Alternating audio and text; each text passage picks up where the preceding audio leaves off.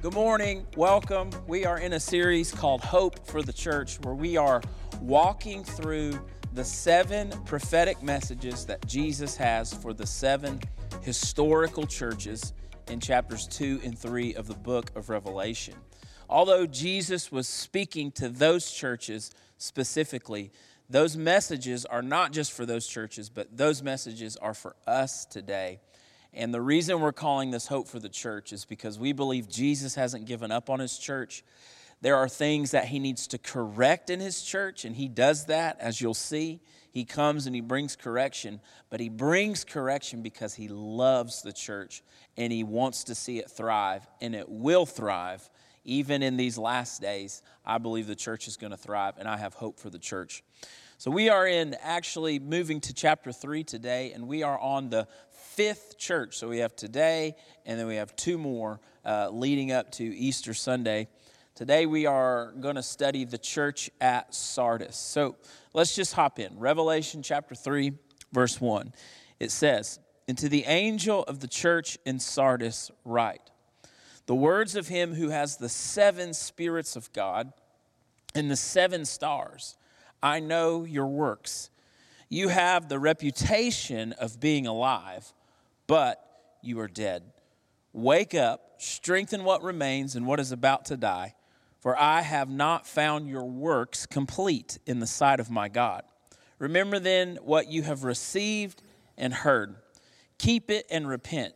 If you will not wake up, I will come like a thief, and you will not know the hour that I will come against you. Yet you have still a few names in Sardis, people who have not soiled their garments, and they will walk with me in white, for they are worthy. The one who conquers will be clothed thus in white garments, and I will never blot out his name from the book of life. I will confess his name before my Father and his angels. He who has an ear, let him hear what the Spirit says to the churches." Have you ever been hoodwinked by an infomercial? Have you ever seen a commercial as you're watching TV and you saw a product and you were just convinced, man, that product is going to change my life? So I'm a sucker for this. Maybe not infomercials, but I tell you what I am a sucker for. If you, like on news apps like Fox News or CNN, there's always these little articles that's like top 20 gadgets for 2023 or top gifts for dad for Father's Day or mom for Mother's Day. I love those lists like that. So recently I got on one of those lists and I saw an advertisement for a handheld vacuum cleaner for your car. And when your kids eat Nature Valley Crunchy Bars every day and leave behind enough crumbs to fill a sandbox, I was like, man, I need that product. And the advertisement on the video of this handheld vacuum, it was like, this thing was so powerful on these videos. I mean, it could like suck gum out of carpet. And I thought, oh yeah, I need that. Okay, it looked amazing. So I paid the $35. And I got it in the mail, and I plugged it in. And when I plugged it in, this thing right here, this is it. This is the $35 piece of junk is what this is. It can't suck no gum out of a carpet. It can't even barely suck a crumb off the floor. So I plugged this $35 piece of junk in, and I realized I had been the victim of false advertisement. They had sold me this thing, telling me it was going to do one thing, and it ended up just being a big letdown. And I don't know about you, but I went in and I started looking at some of the biggest advertising letdowns of all time, okay? I'm just going to do 3. I got kind of sucked into a black hole with this because it was fun. So in 1999, there was this thing called the Rejuvenate Facial Toning Mask. It was launched. I don't know if you see this thing. Look how it looks like something from like a Jason movie. So it's terribly shocking, and that's what it uses is shock therapy. And consumers said it was as bad as it sounds. Okay, so that was in 1999. Shock therapy for your face ends up being not very good.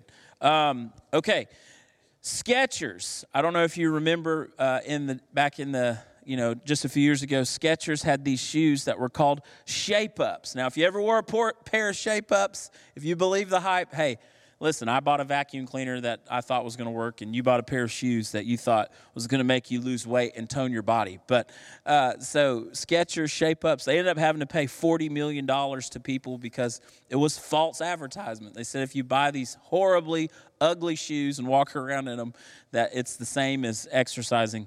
It wasn't.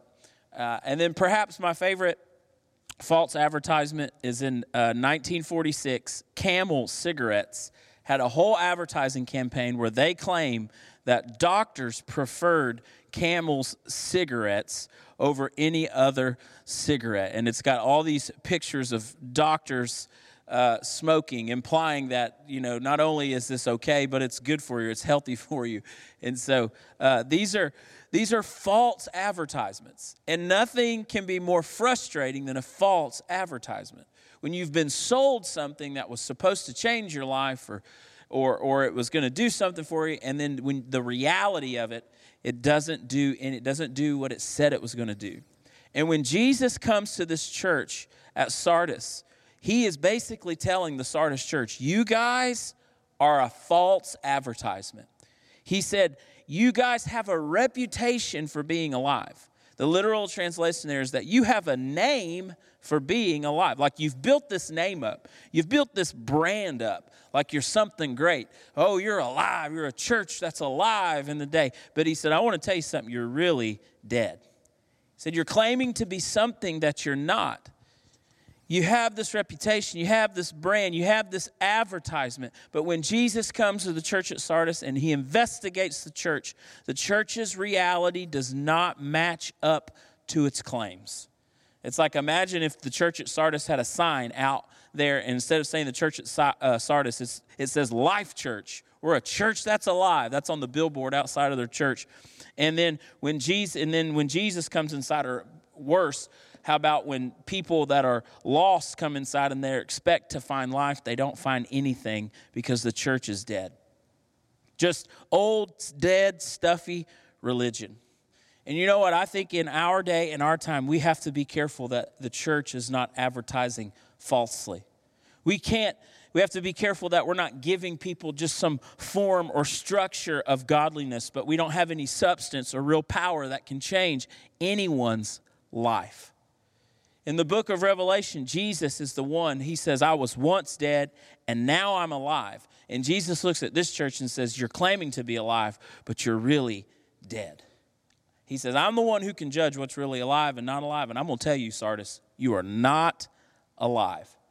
You have a false advertisement. You have a caricature of the real thing.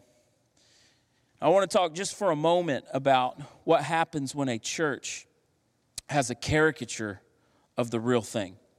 And I want to use a phrase that I get from David Kinnaman, who is a researcher at Barna. And he uses this term, brand Jesus. When you have brand Jesus instead of the real Jesus. You see, we have to be careful that we're not advertising a false Jesus, a Jesus that's a halfway Jesus formed in the image of culture rather than what the Bible tells us. This is brand Jesus. When in this book, Faith for Exiles, he's studying why maybe young people are leaving the church. And he says many young people are leaving the church because they've been introduced to brand Jesus instead of the real Jesus. He says this, the church has responded to the identity pressures of culturing by offering people a Jesus brand experience rather than facilitating a transformational experience to find their identity in person in the work of Jesus. Man, we better have the real thing when people come. We better have the real thing when our kids are growing up. We don't need brand Jesus. We need the real Jesus. So, brand Jesus happens when we try to have a Jesus formed into the image of the world around us. See, brand Jesus lets the individual person become the center of the universe because this is what our culture does, right? Everything in culture right now is about the individual. It's about you becoming the center of your world and your universe. But you see, biblical Christianity doesn't teach us that the individual is the sole authority of their life. But actually what biblical Christianity teaches us is that authority comes from outside of us. It's from external sources. And the external sources really form us and shape us, namely the Holy Spirit, the Scriptures, the church. I am not the center of the universe, and everything I say shouldn't come just from my own opinions and my ideas, but there's external authoritative sources that demand something out of me, namely Jesus and the Spirit and the Scriptures and the church. So a brand Jesus believes that discipleship is a solo effort, that the best way to grow your spirituality is to go at it on your own.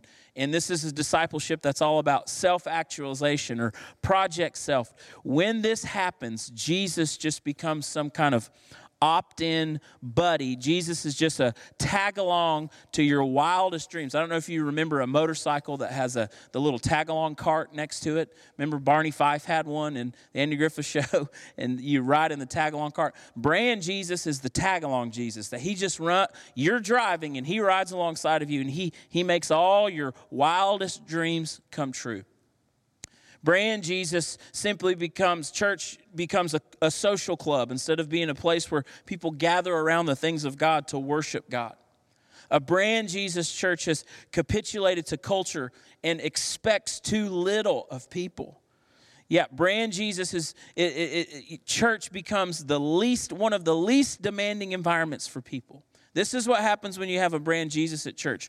Churches no longer challenge people emotionally, mentally, spiritually. We don't call people to serve or to give. We're just happy people show up. We craft our worship services around the idea of comforting people and entertaining people instead of calling people to undertake a radical, life-altering mission. We're handing out spiritual participation trophies for people that just show up rather than calling them to lay it all down on the field and to give their life for the gospel of Jesus Christ. Brand Jesus stops at a simple decision to serve. You prayed a prayer 30 years ago, or you prayed a prayer some time ago. And listen, the prayer is important and the decision is important. But Jesus, when you make the decision to follow Jesus, that's just the starting point. It's not the destination. We're too satisfied for a one-time prayer, a one-time moment. But what Jesus wants you to do is when you make that moment, when you say that prayer, then you go on a journey of being transformed into the image of Christ. We don't need a one-time decision, but we need a long obedience in the same direction over a lifetime. So here's what happens. We have this brand Jesus, this character of Jesus, this infomercial Jesus. And what that means is we have just enough familiarity with him. We know about him, but we don't have intimacy with him. And what happens is we end up inoculating people to the gospel. Inoculate, what is it? You know, when you get a vaccine, what are they doing? They're inoculating you. So David Kinnaman says this, in a medical scenario, of course, inoculation involves exposing someone to a virus so their cells produce a natural antibody to guard against future full exposure. He says, sadly, this is an apt description of what happens with Jesus. Having been exposed to Christianity, people form patterns and habits that resist deeper faith. These faith antibodies are a part of the natural human bent away from God, but are also exacerbated by Christian structures that enable superficial, skin-deep, spiritual reality. And so when we just have brand Jesus, we have a halfway gospel, we don't have the full thing. What we end up doing is inoculating people, and we put antibodies in them to a deeper faith. And it keeps them from going all the way with Christ. And the Apostle Paul says this about brand Jesus and being inoculated to the gospel. 2 Timothy 3:5, it says, these type of people have a form of godliness, but they deny its power. They have, this thing right here looks like a vacuum cleaner. It has the form of a vacuum cleaner, but I'm telling you, it don't have the power to vacuum up nothing. It's got the form, it's got the look, but it's dead. It's empty. It can't do the job. And that's what Jesus is saying to this dead church. He's telling them, wake up, strengthen what remains. Remember what you've seen and heard. Hold fast to that and repent. What does Jesus say to a dead church today? What does Jesus say to those of us maybe that we have a form of religion, or we know enough about Jesus or enough about the Bible, but we don't really have any power to back it up? I want to focus in on two things on what Jesus said. He tells them two things. He says, remember what you've received and what you've heard. I could preach another hour about this passage today, but I really just want to focus on those two things. He says, you need to remember, go back, Sardis, and remember what you've seen. What you've received and what you've heard.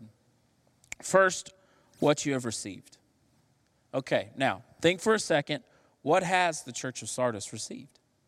Well, who wrote this letter? John the Apostle. So this church is under the leadership of John. And so John also had some other letters in the Bible, right? He has 1st, 2nd, and 3rd John. That's a part of this community. They would know those. But he also had a gospel, the 4th gospel. If you read John's gospel, what do the disciples receive in John's gospel?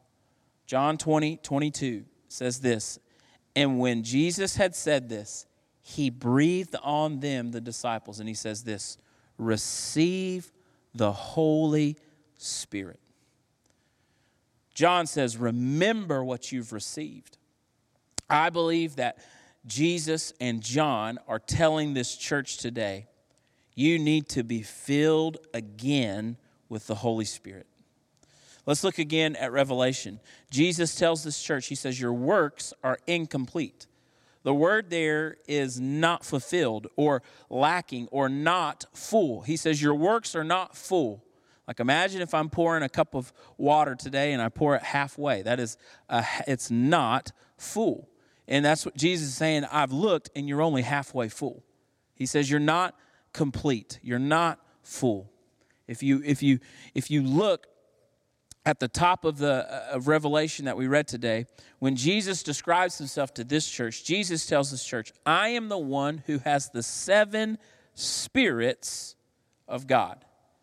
I am the one who has the 7 spirits of God. The 7 spirits represent the Holy Spirit. And don't be freaked out. People are like, 7 spirits? What's that all about? No, it's one spirit with 7 characteristics. But here's in the book of Revelation, numerical patterns have theological significance in Revelation. So 7 in the number of Revelation is the number of completeness or fullness. There are 7s everywhere in the book of Revelation, okay? 7 beatitudes, 7 bowls, 7 churches, 7 messages, 7 stars, 7 seals, 7 thunders, okay? 7 means fullness. Now, what did Jesus tell this church? You're not full. You're not complete. You don't have fullness. But Jesus is the one who has the fullness of the Spirit. Okay? Another number in Revelation is the number 4. And 4 represents the number of the world. Okay? Actually, after 7, 4 is the most repeated number in the book of Revelation. So there's 4 angels standing at the 4 corners of the earth, holding back the 4 winds from the earth, 4 horsemen that go out into the earth, 4 living creatures, 4 horns on the golden altar. The first 4 judgments in each of the series of 7 affect the whole world. When John wants to talk about all of the world, all the nations of the world, he always uses a 4-fold saying. He talks about peoples, tribes, languages, and nations. That's a 4-fold. He's talking about the entire earth. And guess how many times he talks about the entire earth? 7 times. So all of this, it matches together. Also, how many times do you think John talks about the 7 spirits of God in the book of Revelation? He mentions it 4 times. All this means something. There's theological significance here. Richard Bauckham points this out in his book. He says talking about how the 7 spirits are mentioned 4 times. He's saying the 7 spirits are the fullness of God's power sent out into all the earth. He says the 7 spirits are sent out into all the earth to make the victory of Jesus effective throughout the world.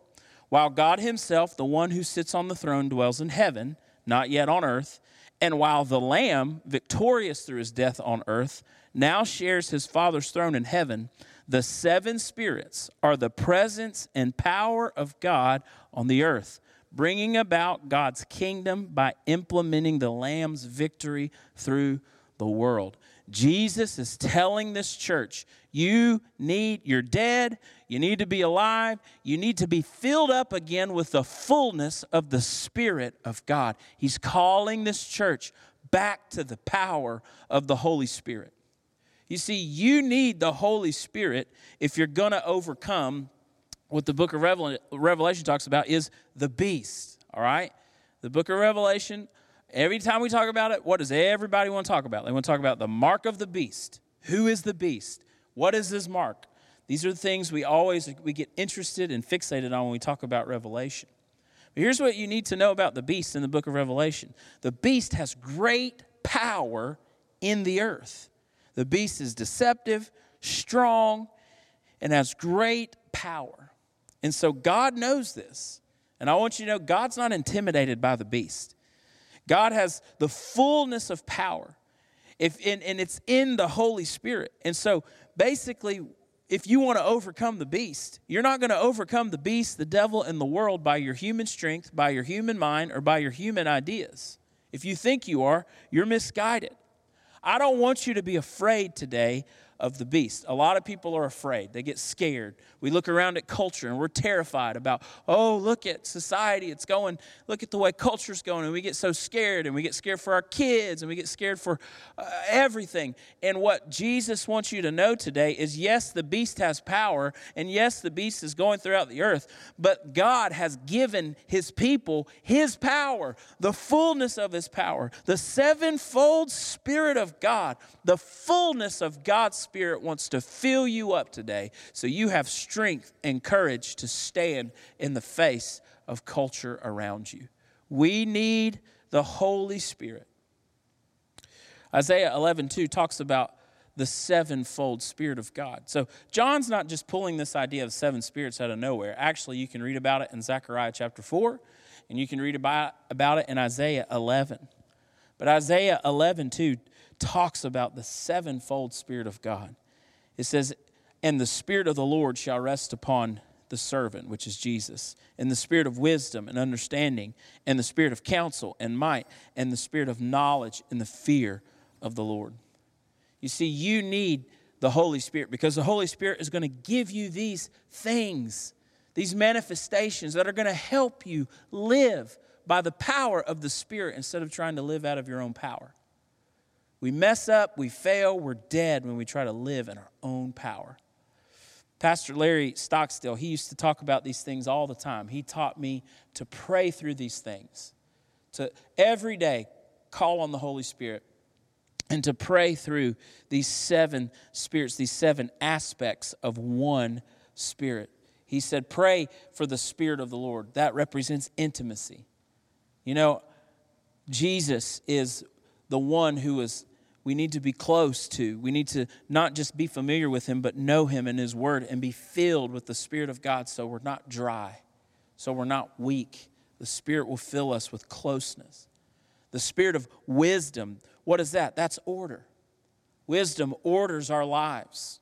The Holy Spirit he's not the author of confusion, but he'll help us to order our families and order our money and our marriage and our business. And you know what? When God sets things in order, then he blesses them. We need the Spirit of God to come and order our steps, order our lives.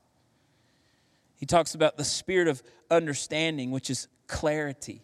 Having clarity, not confusion, but clarity. God, what is your purpose for my life? What is your will? What should I spend my life doing? The Holy Spirit will give us understanding in the will of God. The Spirit of counsel, that's decisions you make. We have to make thousands of decisions every day. And one good decision, I believe, can change a lifetime of bad decisions. So, the decisions about who to marry, what jobs to take, even the decision about, hey, what church should I go to? What family should I be a part of? That's from the Holy Spirit. He should lead you. He should guide you in that. A spirit of might. This is a spirit of authority. A spirit of boldness. We need authority to be bold and strong in the Holy Spirit in these last days, to come up against demonic principalities that try to back us down and try to get us to quit and give up. We need authority.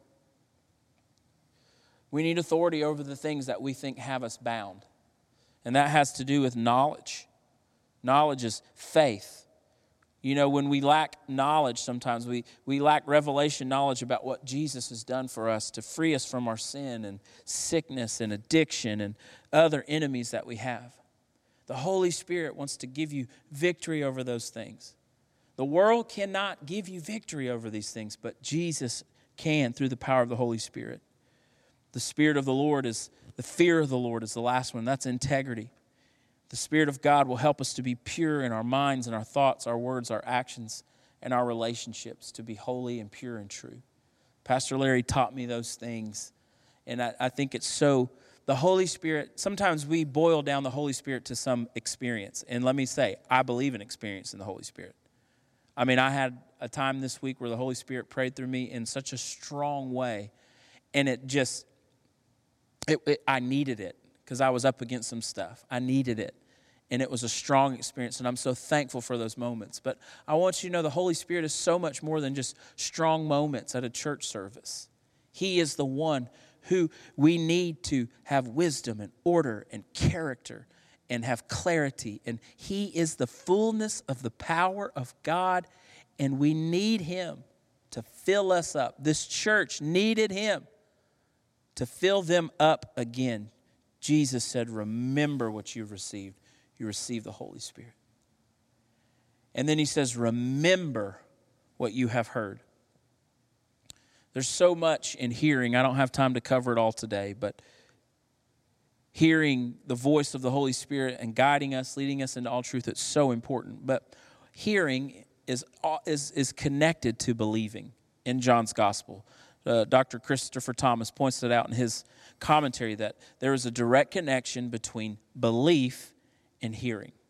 So in John's gospel, Jesus is the Word, right? In the beginning was the Word was with God, the Word was God. You know, Jesus is the divine Word. And when the divine Word, when Jesus speaks, what He is speaking is not just His own words, but words from heaven. And it is the actual words of Jesus that make known to us the thoughts of the Father in heaven. Jesus said, if you've heard me, you've heard the Father. If you've seen me, you have seen the Father. And so hearing the words of Jesus materializes who God is. And faith is made possible, right? Faith comes by hearing by the word of God. Man does not live by bread alone, but by every word that comes from God. Belief, trust comes from hearing. And He is telling this church, you need to remember what you've heard. You need to remember the gospel story of Jesus Christ. Let me ask you a question today. When was the last time the gospel took your breath away? When a church forgets the power of the blood of Jesus and the cross of Christ, when a church backs away from the gospel that has the power to forgive you of your sin, save you from your sin, and set you free from sin, when we back away from that, we will become dead because we're backing away. The gospel is the power of God unto salvation. When was the last time the cross, the blood, the body that was broken just wrecked you? When was the last time you just thanked God that you're saved today because of the blood of Jesus? In this church in Sardis, Jesus talks about people who have their garments that are soiled. He says, you're walking with soiled garments. Some haven't, but some of you are. And what they needed to do is they needed to come again to the fountain and be made white and to be made clean. Like, what do you do with your dirty laundry? We all got some stuff that we need Jesus to take care of. We all got some stuff that no matter how hard you try, you can't make yourself right and you can't make yourself clean. What do you do with your dirty laundry? What do you do with something that's been ruined and stained? How do you make it clean again? Revelation chapter 7 tells us. John sees a great multitude in Revelation chapter 7. And it's a number so great it can't even be counted. And it says this number of people are before the Lamb, and they're clothed in white robes. And they have palm branches in their hands, and they're crying out, salvation belongs to our God who sits on the throne and to the Lamb. And then the revelation about who these people comes, and it says, these are the ones coming out of the great tribulation. Listen, they have washed their robes and made them white in the blood of the Lamb. Do you remember when you heard the gospel and it finally clicked? Do you remember when you had the revelation about your sin, your depravity, but then you had the revelation about Jesus' forgiveness and it was revealed to you? Maybe you should go back and think on it today. Have you gotten over that moment? Have you forgotten it? I was reading in Galatians this week and it just hit me. Paul never got over what Jesus did for him. He never got over it. Paul was a successful Jew, a rising star in his day. But the day he met Jesus, everything else that came before that moment no longer mattered. The moment he met Jesus, the whole trajectory of his life was changed. In fact, Paul never got over the fact that Jesus came to him and revealed himself to him. He wasn't even really looking for Jesus, but Jesus came looking from him. And from that point on, he was never the same. He was wrecked. Previous plans wrecked. Previous dreams wrecked. Everything else, he says, pales in comparison to knowing Jesus. Have you gotten over the cross today? Have you had that moment? You see, remember brand Jesus, the caricature of Jesus? Infomercial Jesus is the one that rides alongside of you and makes all your dreams and fulfills all your wishes. But that's not the real Jesus. The real Jesus is the one you see, and when you see him and when you realize what he did on the cross and you realize he can forgive you of your sins and make you white as snow, that your dreams are wrecked, everything before is wrecked, and all that matters now is Jesus. And he has the claim on your life. He has the decisions over your life. He's in charge now, and you belong to him. That's the real Jesus. That's the real gospel. And have you gotten over that today? Jesus tells this church, remember what you received. Go back and get again. Go back to the power of the Holy Spirit. Go back to depending upon him. Go back to crying out on him. You've lost your vigilance. Go back to the gospel. Go back to the blood. Stay vigilant in these things, because when you're not vigilant is when you fall asleep. And when you fall asleep, that's when you're in trouble. This actually ties into the actual historical history of the city of Sardis. Now remember, these 7 prophetic messages are written to 7 churches that are in 7 cities in Asia Minor. And this city, Sardis, an actual city, in their history, they thought that they had an impregnable defense, meaning they believed that no one from the outside world could ever come and invade their city. Why? Because their city was surrounded by large cliffs, and their city was setting on a hill. So the walls of this city were said to be some 1,500 feet in the air on a cliff, okay? So because they had these great walls on this great cliff, they believed that no army could ever scale that wall. But one day, while they were sleeping in the middle of the night, they weren't paying attention, they grew lax, and history tells us that through a hole in the wall small enough for a child to defend.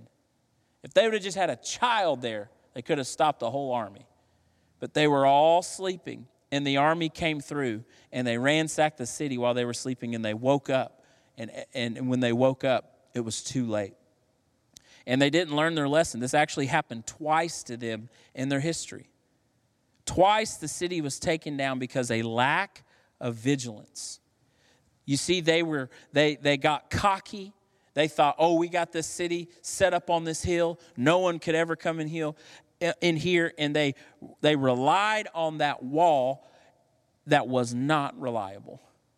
And they fell asleep, and the enemy came in. And Jesus is telling this church, wake up, wake up, wake up. You're relying on the wrong things. You're relying on your own power. You're relying on the past. And you need to wake up and be filled with the Spirit. And you need to have a reminder of the cross and the gospel and what it means. And you need to live out of that power, or else the thief is coming. The thief is coming. It's a wake-up call. I feel this today in my heart. Feel this today, that God is calling His church to come back to the cross, back to the gospel, not a half-hearted gospel where we just make people feel comfortable and entertain them, but a real gospel that says lay down your life, because that's where the power is. And I believe He's calling us to come back and receive again the power of the Holy Spirit, because the spirit of the age is strong. And we won't make it without the Holy Spirit. We don't have to be scared of the spirit of the age. We can walk in the power of the Spirit in this world. So when was the last time you had a fresh touch from the Holy Spirit? And when was the last time you had a fresh revelation of the cross? That's what we need today. Father, I pray for your people. I pray that you would give them a fresh revelation of your Spirit today. Give them a fresh touch from the Holy Spirit. A spirit of wisdom and revelation and understanding and clarity, God. Lord, I just pray today that the cross, we would have a new revelation of it, what it means, and live out of the power of the gospel, not out of the power of our own strength. Lord, I just pray that we would be a church that lives in this hour awake and alert, not asleep, but vigilant. And we won't allow even a small little hole for the enemy to get in. I pray this in Jesus' mighty name. Amen. Amen. Church, I love you. This is the 5th church. We got 2 more to go. Hey, I got good news. One of the churches is good news, okay? One of them, God was doing great things in it. Another one, it's more, hey, we got to get some things right. So, but at least we got one good one coming up in this series, and we'll see you soon.